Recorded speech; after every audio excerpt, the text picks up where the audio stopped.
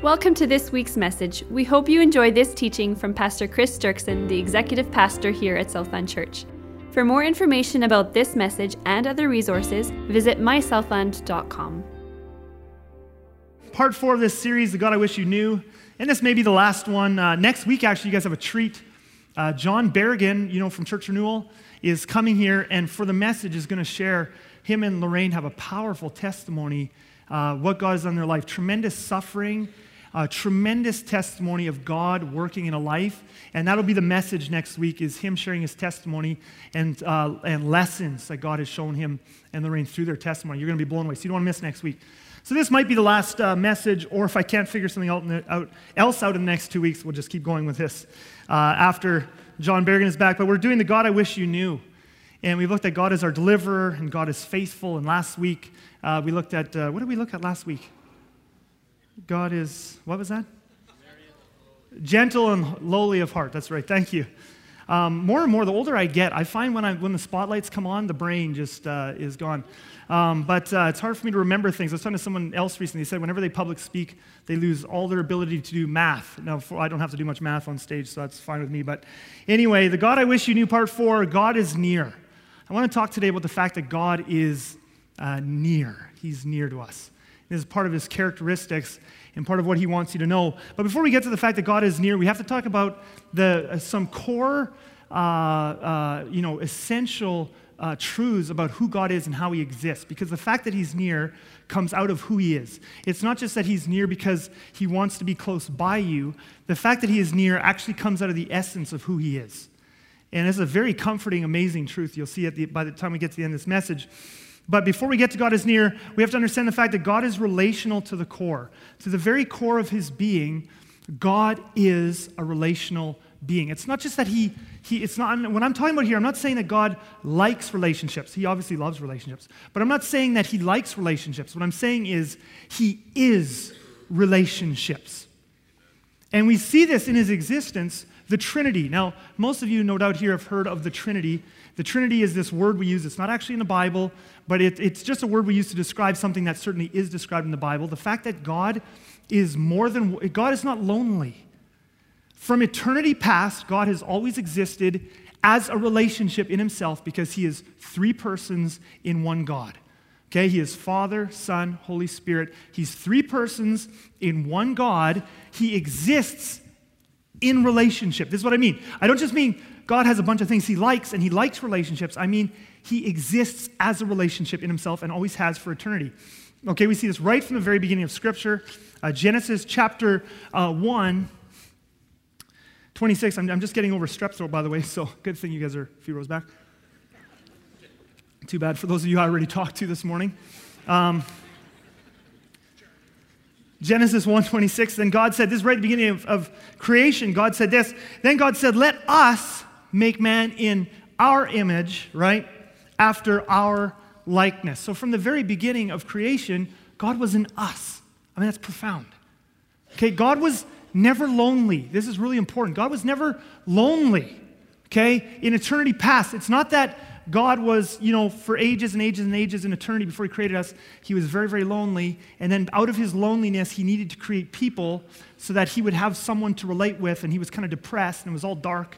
That is not why God created us. God did not create human beings because he needed us, thankfully, because if he needs us, we're in a lot of trouble. Okay? God did not create us out of a need for companionship. He already was in eternal relationship within himself, Father, Son, Holy Spirit. He already was in us, in an infinitely generous, exciting, loving, joyful, wonderful, intimate, infinite relationship of just pure awesomeness. And out of the amazing joy and love of that relationship, he created people as an act of just generosity. It wasn't something he needed to do. It was something that just out of the spontaneous generosity of the relationship he experiences within himself, he made us. And now we get to enter into the relationship that he has within himself.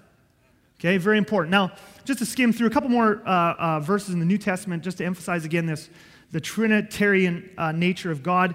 John 1:1-3, in the beginning, speaking of Jesus here, in the beginning was the Word, And he's speaking of Jesus there, and the Word was with God, and the Word was God. He was in the beginning with God. So we have the Word, Jesus, he was in the beginning with God. He's always existed.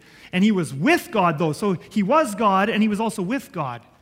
We see this idea again of Jesus and the Father, separate persons, one God. Matthew 28, 19-20, Jesus makes the idea of the Trinity very clear. He says this in his charge to us, just before he goes back to heaven, he leaves the church with a command. He says, "Go therefore and make disciples of all nations, baptizing them in the name of the Father and of the Son and of the Holy Spirit." So Jesus does not say to the church, go out and talk to them just about God in general. Well, we can do that. But he's very specifically, he says, revelation about God here, we're to baptize the nations and disciple them in the name of the Father and the Son and the Holy Spirit. God is this relational being, 3 in 1. Okay? And so he was not lonely when he made us, and out of his relationality, so he's not just that he likes relationships, he is a living relationship. Hugely important, okay? And out of that, he created us. He then created us to be relational beings, okay? So Genesis 2, verse 18, God has made the whole entire earth and universe. He has said everything is very good. It's very, very good. And animals are good, and Adam is good, and the sky is good, and the fish are good, and everything's good. And then he says one thing is not good. He says, and we often read this at weddings, but unfortunately this is not just about weddings. I mean, it is about marriage, but we only read this verse at weddings generally because it's like, well, it's not good for the man to be alone, so it's good that this couple is getting married. But it's actually not good for anyone to be alone. Single people, young people, old people. The Lord God said in Genesis 2:18, "It is not good that man should be alone. I'll make him a helper fit for him." Okay, it's not good for man to be alone because we were made in the image of God, which in the same way that God himself has never been lonely, never has he ever existed out of relationship, in the same way for us as human beings, we need relationship. And more and more these days, not even just Christians, but I just about called him Charlie. I'll often mix up my son Charlie and my brother Stephen for some reason, but Stephen preached about a couple weeks ago. He's been preaching a lot lately about just relationship and connecting with people and the importance of this, but more and more, there's many books being written, and authors and therapists and counselors and researchers are finding that the answer to basically all of humanity's problems is through relationship. It doesn't matter whether it be depression or fear or anxiety or whatever, the way you help, or addictions in a young adult, or problems with a child. Some of our staff were recently at a fostering workshop conference in the city, and they basically said a lot of the same things Stephen has been saying, but they talked about how you help these kids that are so damaged from their past, and how you help them through connecting to them and loving them.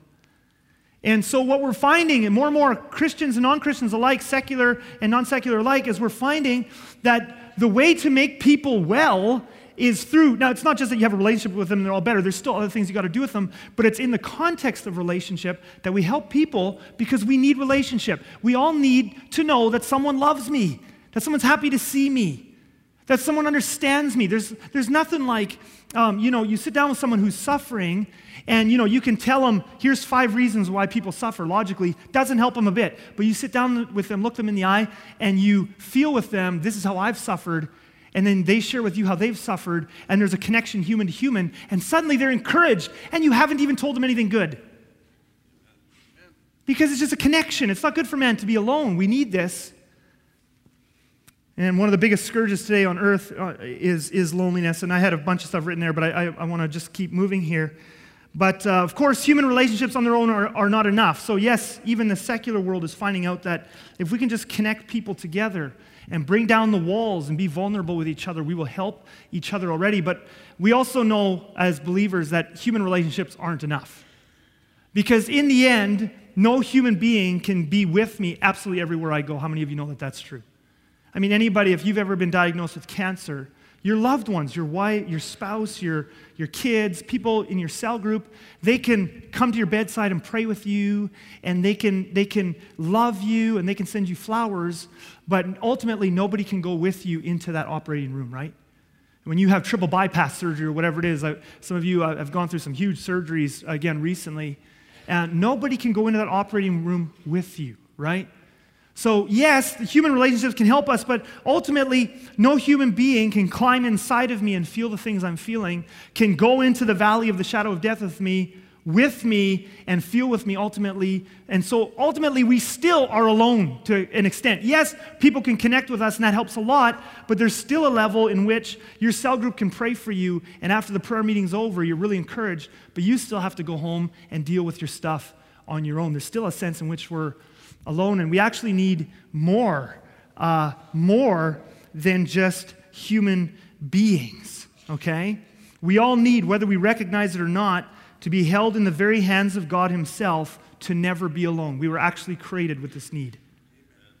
So we touch on it when we help each other. We get a taste of joy. We get a taste of healing. We get a taste of love when we as human beings love each other. But ultimately, in the end, our struggles, we still ultimately have a hunger deep inside of us that can only be met by God, that there are times when we still feel very alone, and nobody can help us with that. And of course, again, the reason we yearn for this is because we were made by God and we were made in his image, and he is never alone. That's a thing. The reason we have this craving to never be alone, I think sometimes we try to push it away because it's like, boy, that's selfish or that's just immature. The reason we have a craving to have somebody share my pain with me, to have somebody go with me through everything I go through, is because we're made in the image of God. God himself is never alone, never. Because he's Father, Son, and Holy Spirit. All right? And so he can never, and this is an important part of his character, that he is never alone. And it's also something you need to know, that he yearns for you to know as well, that he will never leave you alone. This is not just something he has on his to-do list. Because of who he is and because of how he made you, he wants each of us to know that we actually are never alone. I love this verse, Isaiah 49:15-16. The Lord says this, "Can a woman forget her nursing child, that she should have no compassion on the son of her womb? Even these," so even a woman, I mean, any of you who's had a baby, any women or husbands where and your wife has had a baby, you know a woman can't forget a little baby, okay? They are hyper protective and loving, right? But he said, here God says, comparing himself to a woman with a baby, "Even if those may forget, yet I will not forget you. Behold, I have engraved you on the palms of my hands. Your walls are continually before me." In other words, God says that it would be impossible for him to ever forget or leave you. It would be impossible for him. In fact, what a woman does with her little baby is just an example of a bigger reality of God towards us. Lots of things in life are God has designed these things to show us aspects of himself, and how a woman feels about her little baby and how protective and how loving is just a small little picture of how God feels toward each of us. That he would never leave us alone.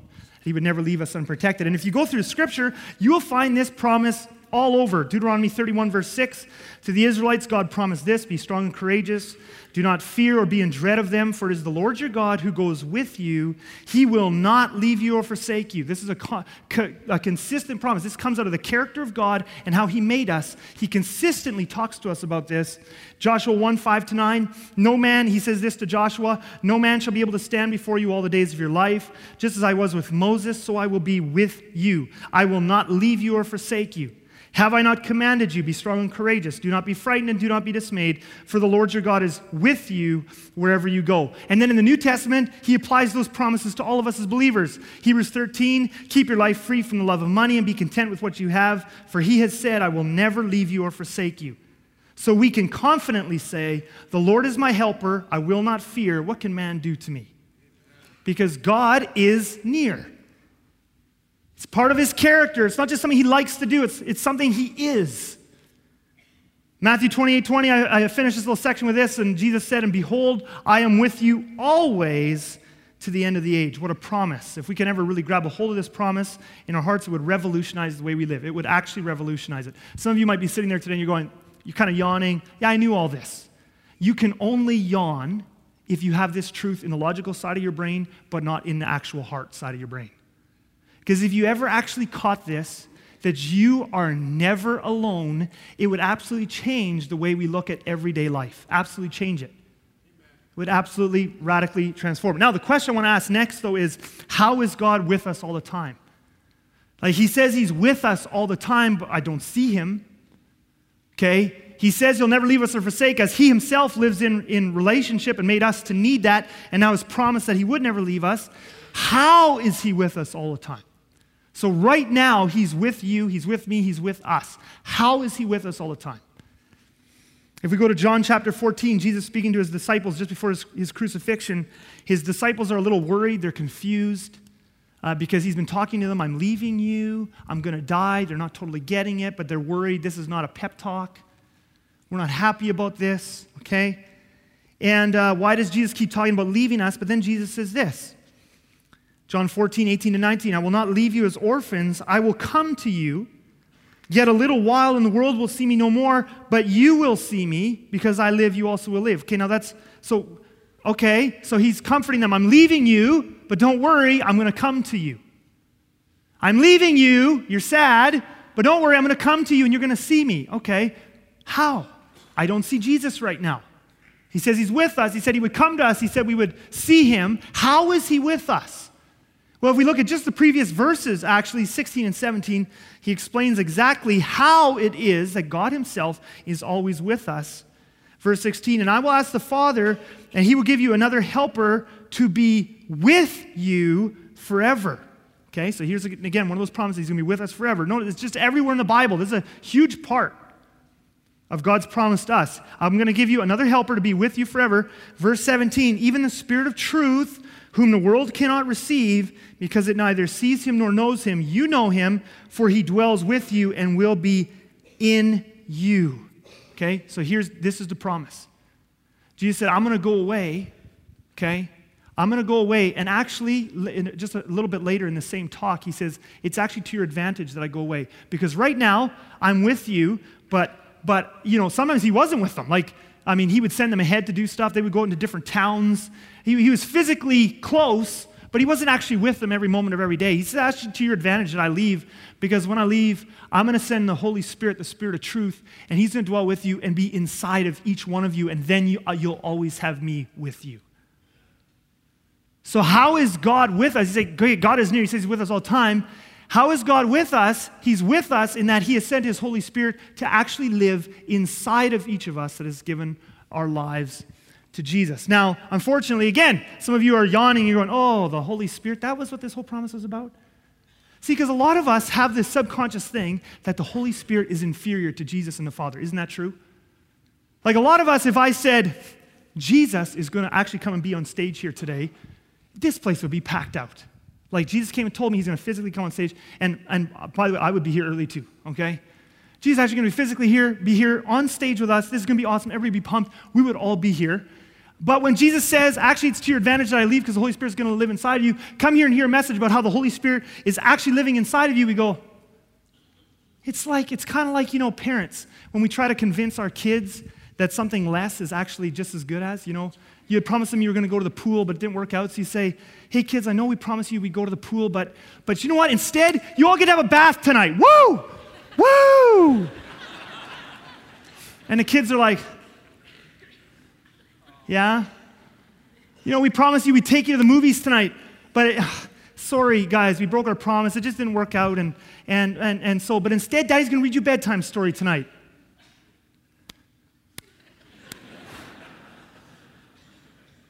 This is kind of how we feel, right?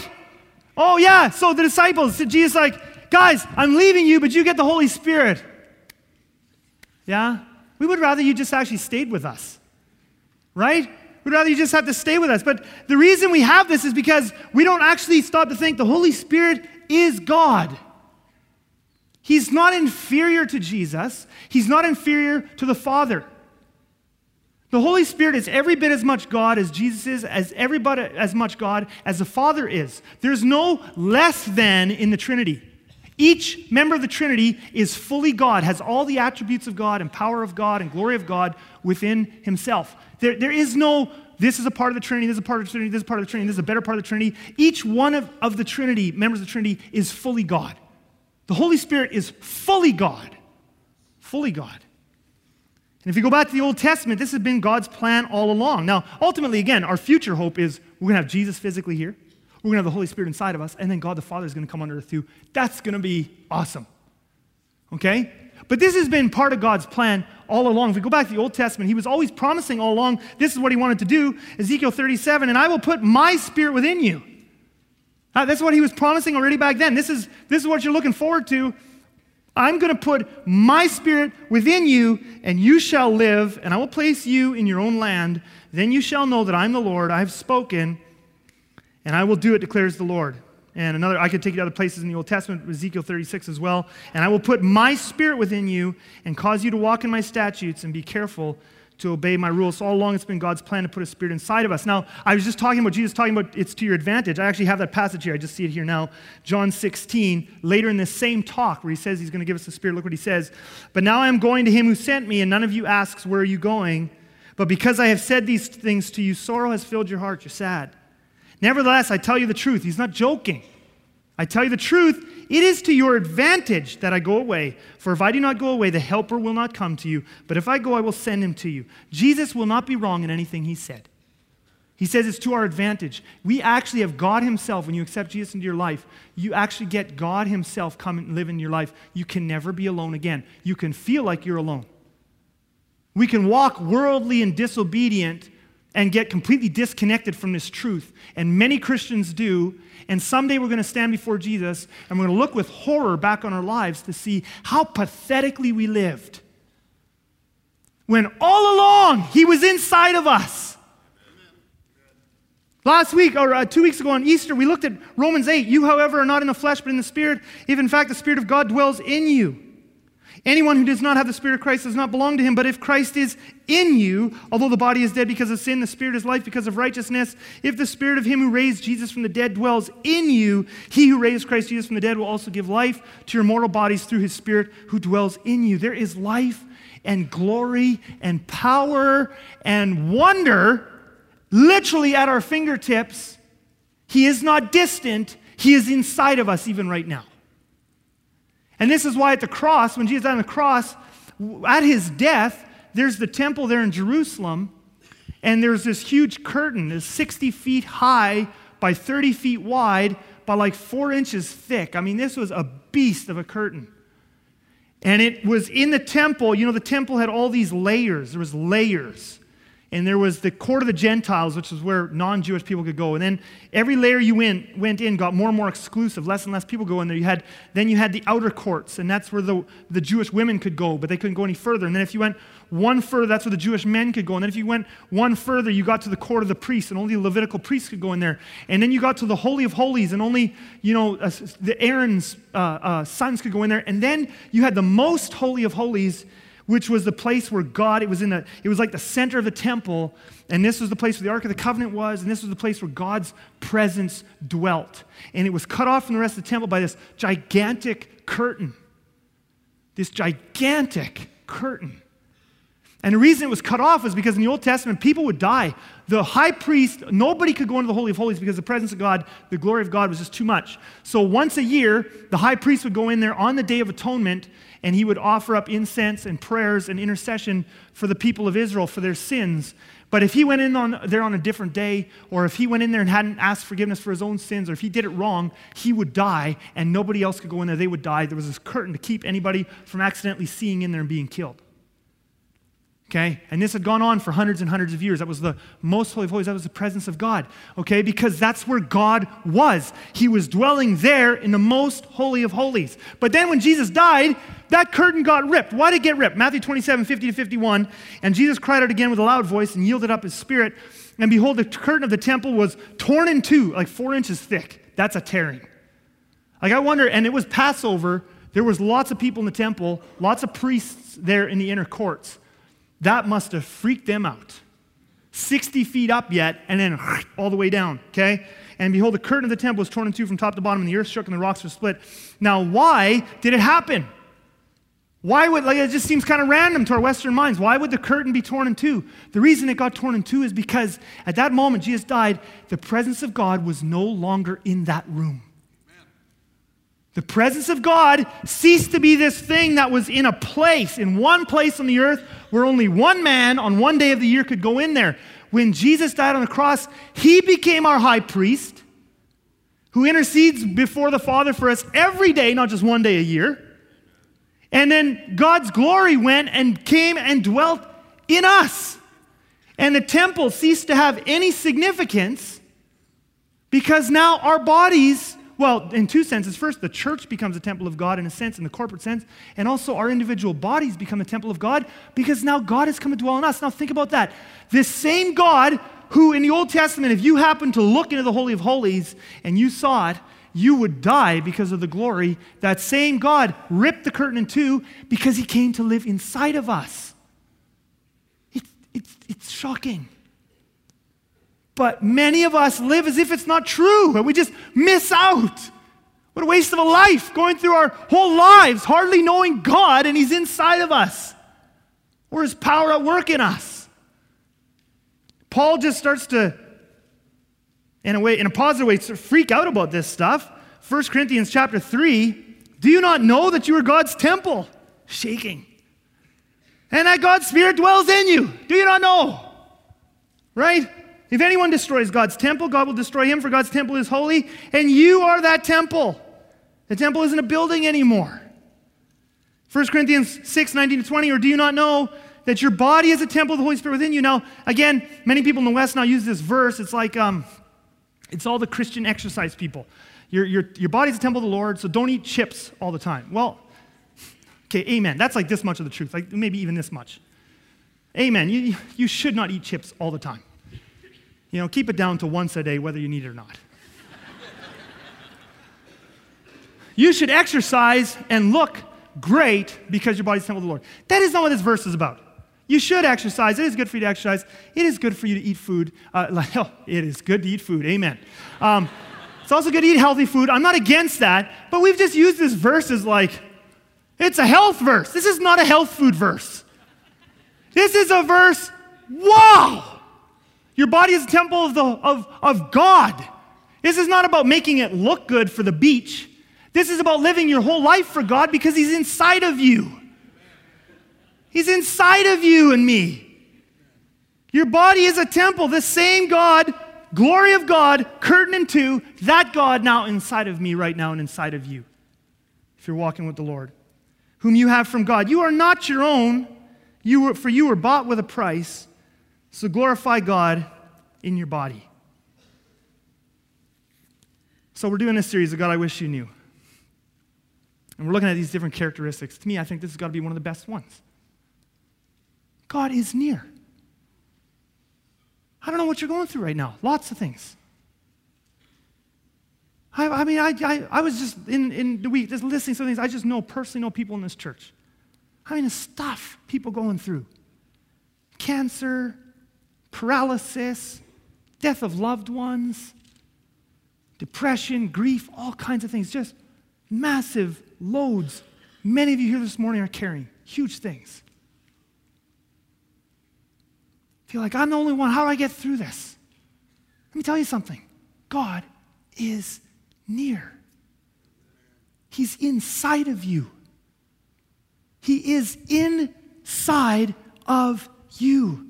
Hebrews 4:16 says this, let us then with confidence draw near to the throne of grace. You know why we can with confidence draw near to the throne of grace?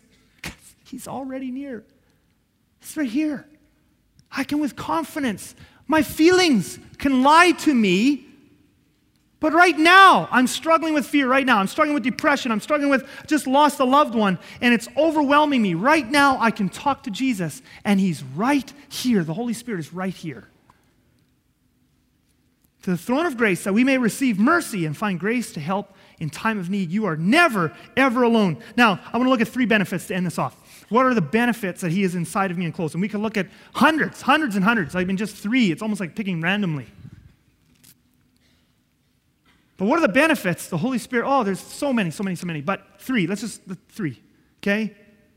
First of all, he hears me and feels with me. Because God is inside of me and always with me, it means he hears my every cry, feels my every feeling, feels my every hurt, whether I'm plain stressed, afraid, broken, or whatever. Whether I'm excited, he feels it all. Psalm 56, verse 8, I think this is one of the most beautiful passages of Scripture in the Bible. You have kept count of my tossings, put my tears in a bottle. Are they not in your book? Think about that. Those restless nights when you didn't think you were going to make it through and you toss and turn on the couch and because you can't sleep. And he is so close, he keeps count of your tossings. He keeps your tears in a bottle. They're so precious to him.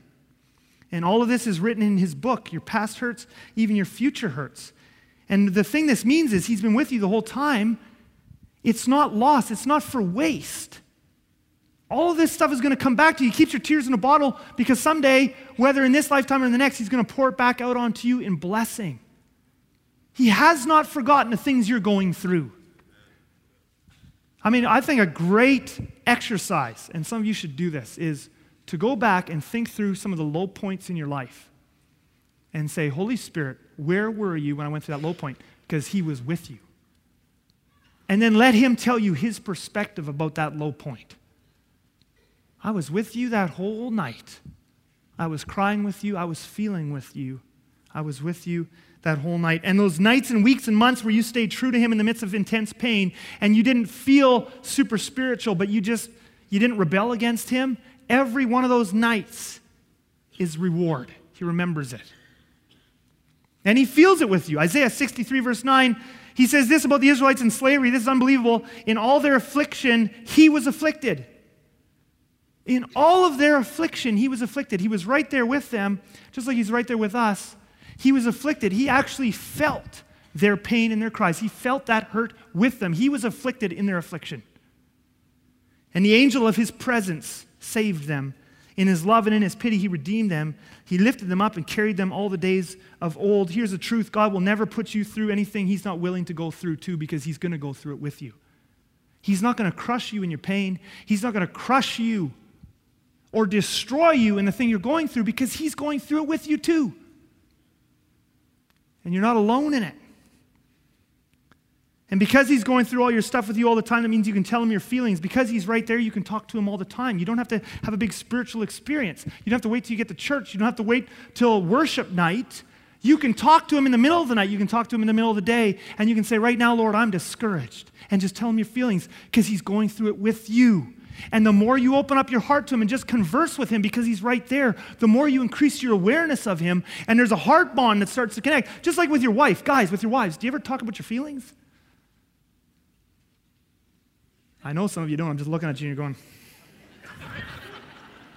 talking about my feelings? Yeah, this is me for years. Ladon, how was your day? Oh, good. Good, that was my feeling. Well, how did you feel? I feel happy. Happy? That's it? Is that all you ever feel? You know, but there's something when you begin to go through stuff, and with your spouse, right? You begin to share stuff like, yeah, actually, I guess I was a little embarrassed over there today. I'm really struggling with this or that. You begin to actually share feelings, actual real feelings, and because of the way God's made us, it actually starts to knit you together. The same is true with the Holy Spirit who's with you all the time. As you go through stuff, you begin to tell him, Lord, I feel no hope. I feel sinful. I feel guilty because I have no hope. But that's just what I'm feeling, and you're going through it with me. You talk to him about that. I'm going to just give it to you. And there's a heart connect. You begin, because he's right with you. He's walking it through with you, and you begin to be aware of him, and you start to put your cares on him. That's life.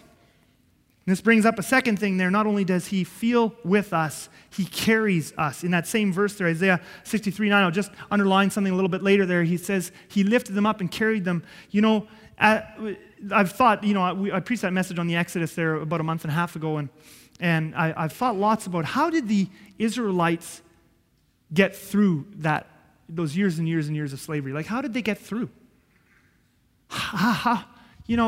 You have no hope. You work every day in slavery. You're beaten. Your children are taken from you. Your children are killed. Like, how did they not all just commit suicide? Like, honestly, I sometimes wonder that. And even you look at things that go on around the world. How do people live? Like, it doesn't even shock me anymore. Why do people kill themselves? In some cases, I'm more shocked by how do they keep living when there's no hope? How do the Israelite people not just get wiped out? How did they live? Well, it says here how they lived. It says he lifted them up and carried them. Now, when it says he lifted them up and carried them, does that mean they got up every morning and wake up? Supernatural joy. Woo! Slavery. Whip me some more. No. Sometimes we have this idea God's going to carry me through means I'm going to get supernatural feelings of happiness. That will come at times, yes, because he's inside of you and he can give you that. But when Moses came to the Israelites, they were hopeless. They felt hopeless. They didn't believe anymore. And yet they were still alive, and they survived to be rescued. So what was the proof that God carried them? Was it that they felt supernaturally happy the whole time? No. The proof that he was carrying them was that they survived to the end and then got rescued. And the same is true for us. You won't always feel great every day. But the Holy Spirit promises to carry you. So that means he's inside of you, he's feeling with you, he's walking with you. And sometimes it's just, I don't know how I'm going to get to the end of the day. And then you get to the end of the day. You might not have had some flashy experience with the Holy Spirit, but he just carried you through. That's the carrying. He gets you from here to here. You don't know how you made it. I've talked to people in this church, 15, 20 years, they struggled with this. They went through this. They had this operation. They had this for 10 years, awful pain, blah, blah, blah, blah, blah, blah. And I often I look at some of these stories and I go, how did you live? And people, well, it was kind of this and this. They throw a few things at you. In the end, we both have to sit there in the conversation and say, I guess it was the grace of God. I don't really know how I made it. I prayed a lot. I cried a lot. I freaked out a few times. And somehow I got to the end. What's the somehow? The somehow is Holy Spirit inside of me carried me through. He's inside of you. He will carry you. And you will get to the other side. That's good news. Lastly, we can fellowship with him throughout the day, every day. At the end of the Apostle Paul's second letter to the Corinthians, the very last line, he finishes with this final goodbye and blessing. 2 Corinthians 13:14, the final sentence in 2 Corinthians, the letter there. The grace of the Lord Jesus Christ, and we're going to see the Trinity here. Again, three things. He doesn't just say, hey, goodbye from God. He says, the grace of the Lord Jesus Christ and the love of God, speaking of the Father, and the fellowship of the Holy Spirit be with you all. Okay, so there we see the Trinity again. And what's the part that he connects with the Holy Spirit? The fellowship of the Holy Spirit be with you. What is that? We read over these greetings and we go, oh, that was such a nice greeting. And then we just move on. Think about that. What was Paul saying to them? The fellowship of the Holy Spirit be with you all. There's actually supposed to be something there. The Holy Spirit is now inside of me. Actually, God himself is inside of me. And because of that, I can have fellowship with him every single day. I'm not talking just about devotions. Oh, it's going to start with some Bible. You're going to need some Bible. You're going to need to get the Word of God in you, and you're going to need to spend some time in prayer. But I'm not just talking about that. I'm talking about he's with you all the time. You can have fellowship with God, the one who made the universe. God, the one who made the universe. I'm just trying to get it in your heads. God. God is inside of you. The fellowship of the Holy Spirit will be with you. You can have fellowship with the Holy Spirit every day, all day long. Amen. Now, you won't go straight to 24 hours a day from wherever it is you are right now, but you can grow in it, and it's available to you. And Paul says the fellowship of the Holy Spirit be with you all. But how many of us, when is the last time we acknowledged the Holy Spirit? And I'm not trying to get confusing. After a message like this, then I sometimes get people talking about, well, have I been praying to the wrong one? Like I pray to Jesus, I pray to the Father. If I'm praying to which one do I pray to? It doesn't matter. They're all God.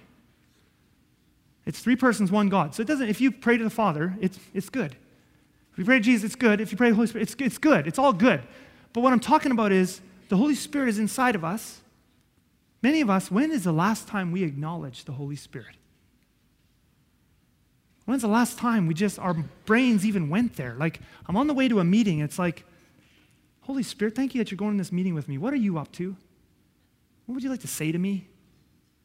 Could you get me through this? When's the last time you got up in the morning and just said, Holy Spirit, I don't know how I'm going to get through today. I need strength. And just talk to him. You can talk to him because he's inside of you. When's the last time you went to bed and just said, thank you, Holy Spirit? Well, I got through another day. Thank you for those things you did. When's the last time, you're in the middle, your kid just did something. It's like, instead of losing your marbles, okay, let's take a moment. You go sit over there for a second. Holy Spirit.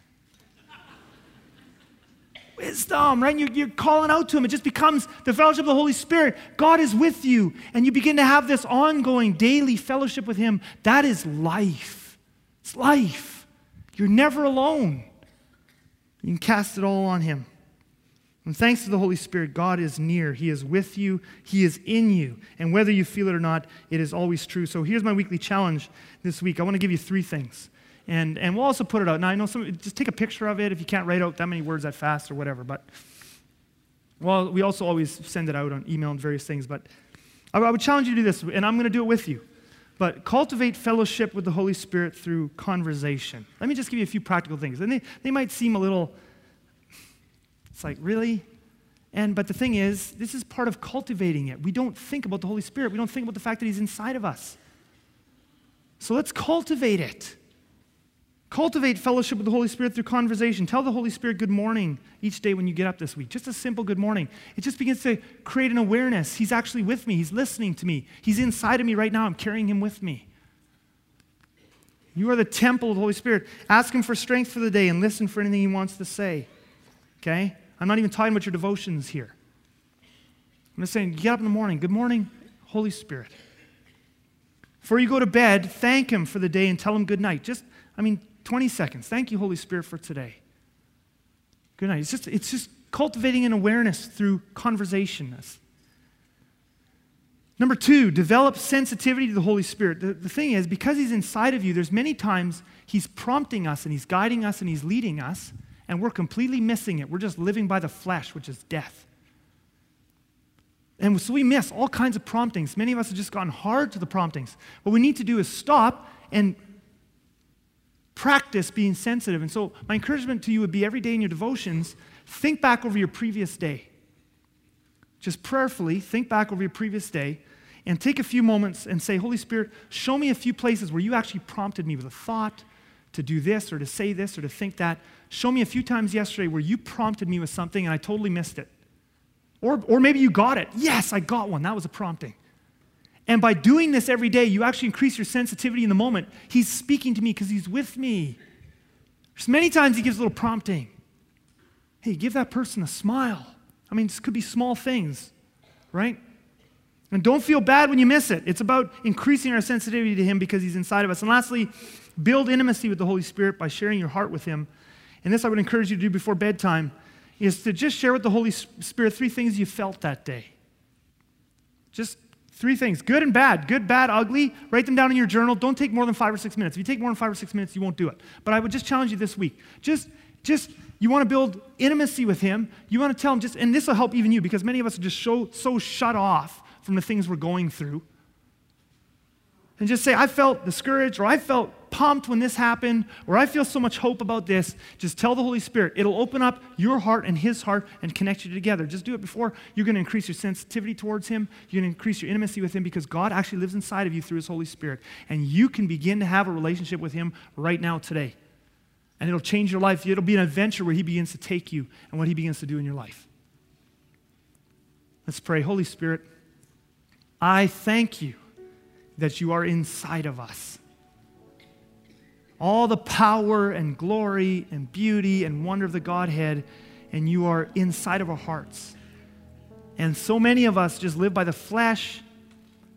We just do our own thing. We totally miss this amazing reality that we are Your temple, that You are inside of us, that we can have a relationship with You throughout the day, that we're never alone, that we can talk to You about anything, that You will guide us and carry us through everything. I pray, Holy Spirit, that this week You will help us to develop a sensitivity to Your little promptings throughout the day, an awareness that You are always with us. Pray that You would unleash power in our lives, carrying us, delivering us of stuff, and changing us in radical, amazing ways. I just think, Holy Spirit, if through this message people can connect with You a little closer this week, it'll be one of the best messages I ever preached because it'll actually change us with You. And so I thank You, Holy Spirit, for what You're doing in my life. I thank You for what You're doing in this church. In Your name, in Jesus' name we pray. Amen. Thank you for listening to this message from Southland Church. For more information or to download this and many other messages, please visit us at mysouthland.com.